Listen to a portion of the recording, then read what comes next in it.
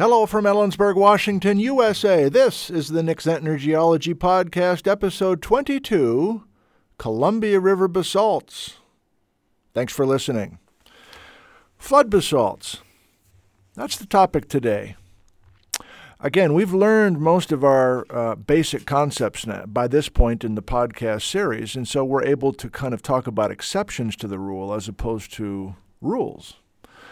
And that's where things get kind of fun, especially if it helps us understand the Pacific Northwest, which is what I'm aiming to do here. And if you're listening from other places in North America or even around the world, I'm sorry, man. I focus on the Pacific Northwest and the state of Washington to be particular, because that's what I know the best.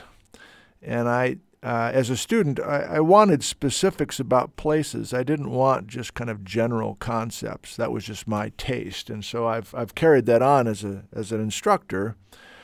I try to take everything and plug it right back into this place that we love called the state of Washington here in the Pacific Northwest. So these Columbia River basalts are a big story, and one of the most well-known stories here in the Pacific Northwest. So that's our goal today, to talk about what it was like when these lavas were doing their thing, and where we can see these lavas today, and brainstorm why this kind of freak show happened. Because it's stuff that should not have happened. If you follow the global rule, this is an exception, not the rule. So let's start with what the rule is. Columbia River Basalt, that's the title of the episode. Well, you've heard of the Columbia River. That's the main river flowing through the Pacific Northwest and draining our part of North America. Fine. But the third word, basalt, we know a bunch about basalt already. We've had episodes talking about volcanoes and igneous rocks. So let's make a mental list right now of all things that we know about basalt. What have we learned to this point in the series about basalt? Well, it's lava. We're talking about basalt, right? Basalt. There were three kinds of lavas. There was basalt lava, andesite lava, rhyolite lava. Remember? So the basalt was this dark-colored rock, often black. Basalt is low silica, 45% silica. Therefore, basalt lava, when it comes out of the ground, is very fluid. Low silica, low viscosity, fine. It flows very well. Where can I go in the world today to find basalt lava coming out of the ground? Well, Hawaii is the most famous place to go. Kilauea volcano has been erupting continuously for almost 3 decades now. That's basalt lava being created before our very eyes. Iceland, Galapagos, there were plenty of places in ocean settings where we had the basalt. And that's the first major point that we already know. Major point number 1, which we already know. Basalt, in other words, mafic magma, we decided globally was found in the oceans. That's where basalt should be. That's where basalt lava is created most of the time. You have a heat source, you melt ocean crust, you make basalt lava. So, all of the ocean floors of the world, basalt.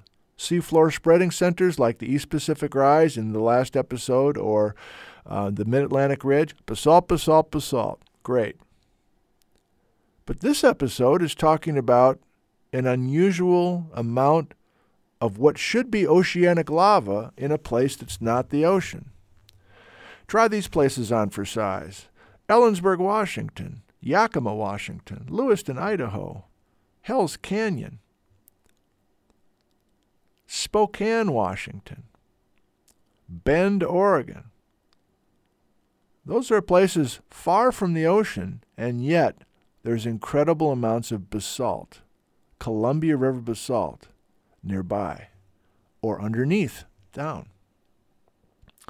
So that's our mission today, is to describe the basalt pile and then, more fun, try to speculate what happened. Why do we have this almost like an accident? Why do we have these flood basalts? And they're called flood basalts because there's so much of this mafic magma flowing in a continental setting that it takes that landscape and floods it, buries it in lava. That idea is very fun. You can even have a series of mountains. And if there's enough mafic magma, if there's enough basalt lava, you're going to fill the low spots first and eventually completely bury a whole rugged mountainous landscape. And that is the story for eastern Washington. All right. So let's picture a map, first of all. Let me try to describe how much of the inland Pacific Northwest is floored with Columbia River basalt lava. Well, let's just try it. What the hell? Can you picture a map where we go from... Oh, I'll just do it this way. If you can picture the state of Washington, and a third of the state, the southeastern third of the state of Washington, has amazing amounts of basalt lava called the Columbia River basalts. That's everything south of Spokane. That's everything east of Yakima, even a little bit west of Yakima. That's everything north and east of Bend, Oregon. And that's everything northwest of Boise. I don't know if that works or not. Here's another way to say it. A large section of the real estate between the Rocky Mountains and the Cascades have Columbia River basalt lava. Again, we're half a state away from the nearest ocean, and yet we have oceanic lavas, basalt, coming out of the ground. Okay. Let's just do more kind of field data here, describing these basalt lavas. Well, right off the bat, you realize the scale is just wrong. In many places, individual basalt lava flows flowed 300 miles. How's that even possible? How do you keep something molten for 300 miles? There's discussion right now about that. The leading idea is that you actually develop a crust at the surface, and then you flow a bunch of that molten mafic material underneath that crust so that things are kind of insulated to keep it molten. But anyway, we've got individual flows that are on average 100 feet thick, each lava flow 100 feet thick, and oftentimes traveling 300 miles. I commonly talk about the Columbia River basalt lavas like a big German chocolate cake, where each layer in this brown cake is 100 feet thick. That's a flow, one lava flow. And the basalt lavas are stacked one on top of another. And in the middle of the cake, in the middle of the German chocolate cake, at a place called Tri-Cities, the cake is 3 miles thick. You heard me right. There's 15,000 feet of basalt stacked one on top of another, and there's 300 layers in this cake. 300 basalt lava flows, each of them 100 feet thick on average, totaling 3 miles thick in the middle. Now, as we get away from Tri-Cities and head up towards Spokane, or head up towards Grand Coulee Dam, or head over towards Cle Elum, Washington, it gets thinner and thinner. It's 2 miles, then 1 mile, then a half mile thick, and then eventually it pinches out to nothing. But in the middle of the cake, 3 miles. And we know that 3 mile number because back in the 1980s, the Shell Oil Company was here looking for oil and natural gas. And they were convinced there were large plays for oil and natural gas underneath the basalts. And all they had to do was drill through the Columbia River basalts to finally get to the good stuff, to get to the sandstones and shales that potentially had a bunch of hydrocarbons in them. And so Shell was here, and they did drill, and they never dreamt they'd get 3 miles of it. By the time they finally got to the bottom of the German chocolate cake, 3 miles of drilling through the worthless basalt, they finally got to some rocks, and some of them were the right kinds of rocks, and some of them did find some reserves of natural gas, but they gave up and said, hey, this is just too costly to keep going through all this basalt to get to the good stuff. So because of the drilling, we know the various thicknesses of the Columbia River basalts as a whole, and we have a good feeling for the size and the thickness of the overall German chocolate cake. Now, to add a little bit of detail, which is maybe not appropriate at the moment because we want to get to the fun stuff of asking why, let's finish out with our field notes. We know the ages of these flows. Originally, we knew the ages from the basalts themselves, and now we have more accurate ages from the sedimentary interbeds between the basalt flows. But the main message is that our flows go from, think of the German chocolate cake. The oldest flows are 17 million years old, and the youngest are 6 million years old. So that's kind of misleading to say the Columbia River basalts were active between 17 and 6 million years, because 97% of that cake came out of the ground between 17 and 15.6 million years ago. So for the most part, the system was shutting down almost completely by 15.5 million years ago. But there were still a couple of dinky little flows that dribbled up to the surface even as young as 6 million years ago, the monumental flow. Okay, so we have names, and if you're familiar with the Columbia River basalt, you know there's way too many names. You know, every layer has been named. Some geologists use different names than other geologists, and if you're in Oregon, there's more names compared to the Washington names. It's a absolute disaster in my mind as far as confusing everybody. So I don't want to get into all the names. I do, however, want to use a couple of major points, and that is that the middle part of the cake, between 16 and 15.6 million years ago, 90% of the basalt came out of the ground. This is called the Grand Ronde time. And those Grand Ronde flows were monsters. They came out of the ground from cracks in extreme southeastern Washington and northeastern Oregon, kind of along the Idaho state line. That's where the lavas came out of the ground for the Columbia River basalts. And even though we're talking about oceanic-type lavas, the lavas are coming out of the ground damn near Idaho and then flowing to the west. And some of those Grand Ronde lava flows made it from the Hells Canyon area all the way to the lighthouses of the Oregon coast. That's a tremendous story.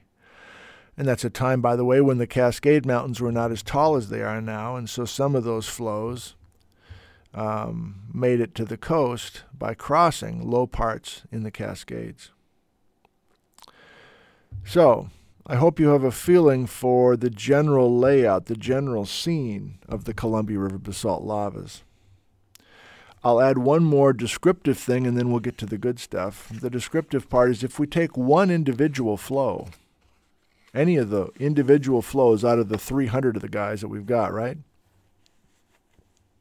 You can find some features down at the scale of one flow. What features? Well, there's a place where the basalt is full of little holes, like little BB-shaped holes. It's almost like miniature Swiss cheese. And those holes are called vesicles, and many of you know that vesicles are where gas bubbles were trying to swim out of the cooling lava. And it's kind of a sad story. Those vesicles are where the bubbles didn't make it. They got trapped in the cooling lava. The point is, if you're in one of the lava flows, again, average 100 feet thick, you know if you're at the top of one of the lava flows if you can find these vesicles. The vesicles form typically at the top of a cooling lava flow, and that should make sense why that is. Bubbles are going to rise. You know, the gases are coming up with the magma. Then as the lava is flowing over the surface of the ground, the bubbles are rising, just like bubbles in a beautiful stein of beer. And some of those bubbles didn't quite make it out, and so we can find that Swiss cheese vesicular basalt at the top of a flow. This is important because quite often this German chocolate cake is monotonous in appearance. If you're in a river canyon and you have a dozen of these basalt lava flows, they all look about the same. They've got the same color. They've got very tiny minerals in them. It's very difficult to tell them apart. fact, some geologists can view these Columbia River basalts as boring, or big giant cow pie, or whatever. But those of us that know the basalts well, we know the complexities and the interesting questions going on in that flood basalt country. Still, at the scale of one individual flow, there's always a vesicular top. At the bottom of the lava flow, sometimes, but not always, you'll have much larger, what appear to be circular features, like basketball-sized dark brown circles with kind of some orangish, greenish, kind of crumbly stuff around the brown basketballs. That's called the pillow zone. And if you can find good pillow basalt at the base of one particular flow, you know that there were certain conditions when that flow crossed the area. The main message is if you have pillow basalts, water was present. And you're like, oh, like the ocean? Well, no, this is flood basalt stuff. This is lavas coming out of the ground in damn near Idaho and then flowing over central Washington, where Washington was a big, beautiful state at that time. So there is no ocean water we're talking about, but we are talking about temporary freshwater lakes, or sometimes even rivers that are getting pushed and shoved by these advancing lavas. So if you can find those pillows, you know that water was present. Well, what is a pillow? What's with these brown basketball things? Well, specifically, they're not actually basketballs. They just look like they're circles. Instead, in 3D, those pillows are like spaghetti noodles. So think of a spaghetti noodle that has the circumference of a basketball, and realize that those spaghetti noodles, or those fingers of basalt, are individual fingers that are protruding out into some water. So here's the concept. We know what it looks like when Hawaiian lava flows leave the big island of Hawaii and go into the Pacific Ocean. In other words, we have underwater photography, videography of that lava. It's a dangerous place to record, but you can see those lavas going into the Pacific, and the lavas split into these crackling fingers as they go into the water. And there's a lot of chilled obsidian around the margin, as you can imagine. You can imagine the temperature gradient between the inside of a liquid blob of basaltic magma, more than 1,000 degrees centigrade, going into Pacific Ocean water. Well, same idea here in central Washington. You've got a 100-foot thick lava going into some sort of lake. The thickness of the lava is probably thicker than the depth of the lake, and yet the lower portion of that basalt flow, as it continues to pour over central Washington, is going to be affected by that water significantly. And those pillows are telling us that that water was present. That's key. Finally, when the lava starts to cool, whether there was water present or not, we're eventually going to cool the lava, right? The lava is not hot now. You can pick it up. You can break it open with a hammer. Well, this is back 15 million years ago, 16 million years ago, when we're cooling these lavas. It's not all going to cool exactly at the same time. And the concept is that the interior of the lava flow, especially if it's 100-foot thick lava, think of a lava flow the thickness of a 3-story building. You're not going to cool it all on a Sunday morning. You're going to have the interior of that flow remain molten, while the outside, the top and the bottom, are going to cool quicker because they're in contact with us. So the idea is that as you form a skin on the top and the bottom of the lava, you form basalt, but you contract those surfaces so much as they cool that you crack. You crack those skins. And all through nature, contracting surfaces form cracks that form in these mathematically derived patterns.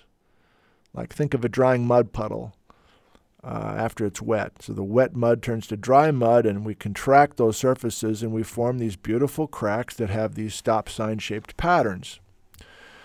And there's a variation on that. They're not all 6-sided or 7-sided or 8-sided, but there's math applied to that. Poorly understood, by the way. Fractals, that sort of thing. Well, the same idea is happening with these cooling lavas. We form the skin on the top and the bottom. We form these beautiful polygonal-shaped cracks. And then, as we cool the interior of the lava, those cracks kind of crackle their way towards the middle of the flow, like a big stop sign-shaped cookie cutter, working its way from the bottom up and sometimes from the top down as the lava continues to cool. You know what I'm describing, don't you? Columnar basalt, one of the most beautiful, almost man-made looking features in nature. We have them all over the place in eastern Washington, these beautiful basalt columns. And they formed when the lava cooled.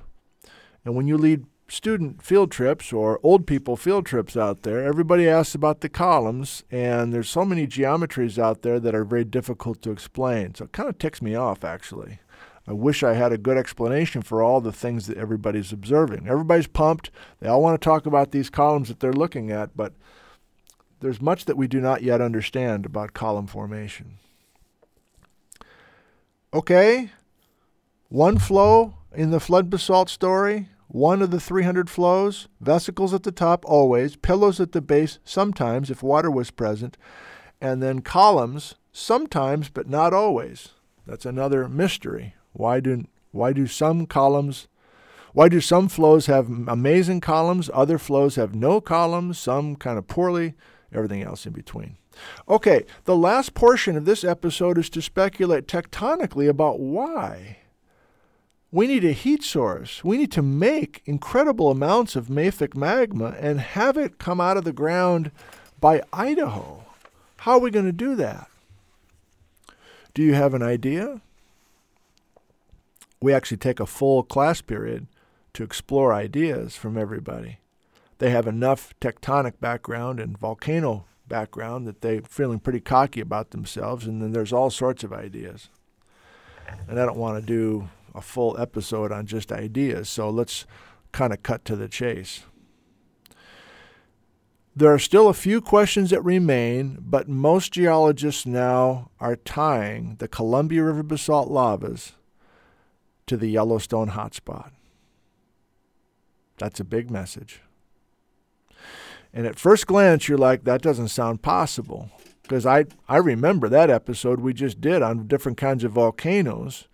And aren't you talking about basalt lava in this episode? Yes, I am. And why are you talking about Yellowstone, which is the opposite kind of volcano? Do you remember? Yellowstone had the 75% silica magma. Yellowstone had the incredible supervolcano explosions and calderas and ash flow tuff and all that stuff. How in the world are you going to make Yellowstone connect to this Columbia River basalt story? Well, hear me out. First of all, it's a time and place thing. The cracks, we call them fissures. The fissures that are responsible for sending mafic magma to the surface to make the flood basalts of this episode, the cracks began to form 17 million years ago. And if you recall, we had the Yellowstone hotspot in northern Nevada 17 million years ago. So the first major message with this kind of tectonic brainstorming for why the Columbia River basalts exist is that the earliest fissures to make the basalts and one of the earliest Yellowstone caldera sources are in the same place at the same time, northern Nevada 17 million years ago. Now you cannot tell me that that's just a coincidence. Now, I know there's problems. We've got runny lava, the basalts. We've got very stiff, sticky, explosive rhyolitic material, the Yellowstone story. Acting on opposite ends of the spectrum, this is something called bimodal volcanism, where you actually have two opposite kinds of lavas and volcanic activity related to the same scene. But we clearly have all sorts of ways now to tie these things together, the Columbia River basalts and the Yellowstone hotspot. Since 17 million years ago, those two systems have kind of wandered away from each other. With the Yellowstone story, we know that the Yellowstone activity continued to march its way from northern Nevada through southern Idaho and now it's in northern Wyoming. If you remember that episode, it's not really a march to the northeast of the Yellowstone hotspot. Instead, it's the North American plate drifting to the southwest, but you get the point.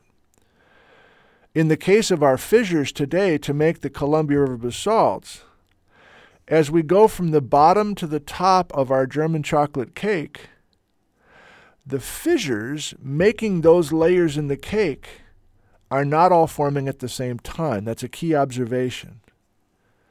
The fissures to make the Columbia River basalts, the cracks themselves get younger and younger as you go north.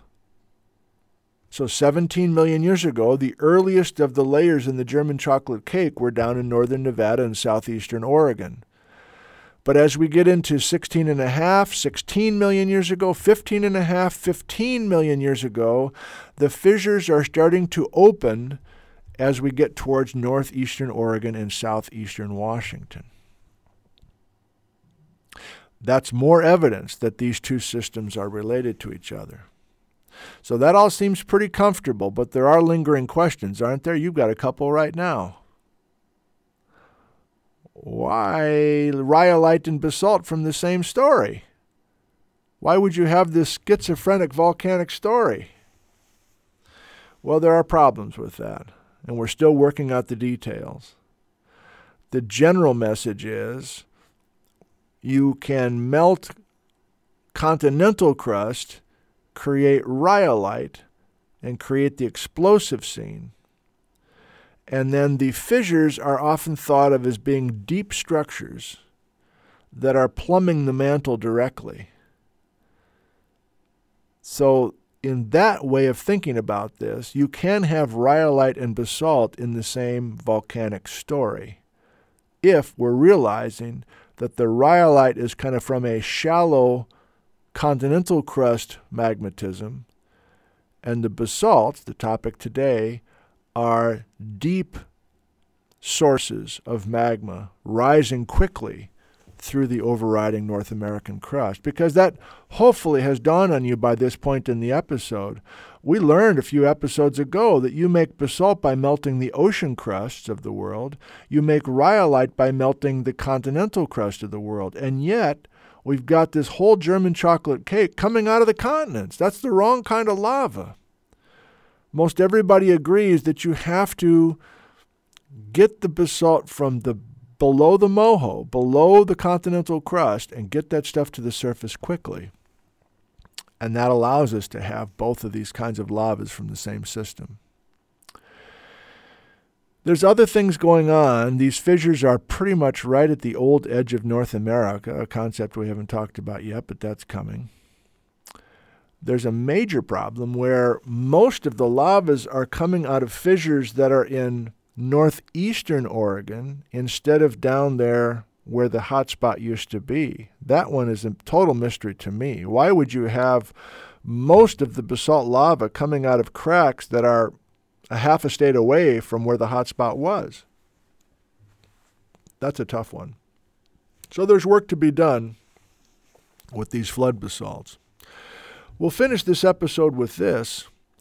The Columbia River basalts have been studied to death. There's a lot of interesting work that's been done over the last 50 to 100 years. But we are not the only place to have flood basalts. You've heard of India, the Deccan Plateau, the Siberian traps. There's other places where even larger cow pies exist. You know, our German chocolate cake, that's more appetizing than cow pie, I guess. But our German chocolate cake is thought to be a very large area of mafic magma. But our flood basalt pile is smaller than what's in India and smaller than one in Siberia. And there are hot spots tied to those flood basalt areas as well. And the last comment, which I hope doesn't ruffle your feathers too much, is that it's quite clear that these major flood basalt times and places around the world are coincident with major mass extinctions in the fossil record. So a major event that affects the entire globe is often associated with these flood basalt stories. And that's the ultimate question. If we tie flood basalts to hotspots, why are the hotspots forming when they do? And how are we actually killing large groups of animals and plants tied to this story? So I might get gutsy enough. I think I actually am. I think I'm going to be gutsy enough this next year. I do 4 new downtown lectures every April and record them for YouTube. And I'm just done with the last batch, and I'm kind of burnt out at the moment. But this summer I'm going to start rolling. And I think one of the episodes, I'm kind of saying this now to kind of force myself to do it, I want to do a lecture on volcanoes and climate. And I know that I'll be on the receiving end of a bunch of hate, but I don't care. I'm a big boy. I can handle it now. And to tie flood basalts to climate change, and to tie cone volcano explosions with ash and climate change, I think something can be done with that. And separate it from the last 200 years of human activity and all that politics. I think I can avoid all that, and I want to avoid all that because I don't know much of that stuff at all. But I think there's a need to just look at the geologic record with what we know about climate change and when these major volcanic events happened, and talk about a link between those two things. I think I can do that without pissing too many people off, but we'll see. So today we were talking about, past tense, we were talking about the Columbia River basalts, the flood basalts in the inland Pacific Northwest. And whether you visit Frenchman Coulee or Grand Coulee or the Yakima River Canyon or the Columbia River Gorge on the way to Portland or Cannon Beach on the Oregon coast or Hell's Canyon on the Idaho-Oregon line, all those places are places to visit the German chocolate cake on full display. And the last comment is, this cake is so wide and so thick that you never get to one place where you can see the whole cake. And as a teacher, that's a bit challenging because you just use all these big words and everything's so huge and amazing, but you can't go to one place to see it all. Instead, you've got to visit, dozens and dozens of places and then kind of build the cake in your mind, which is a much more challenging task for most of us, including myself. But all the data is there, and we know how big those series of events were back in the Miocene.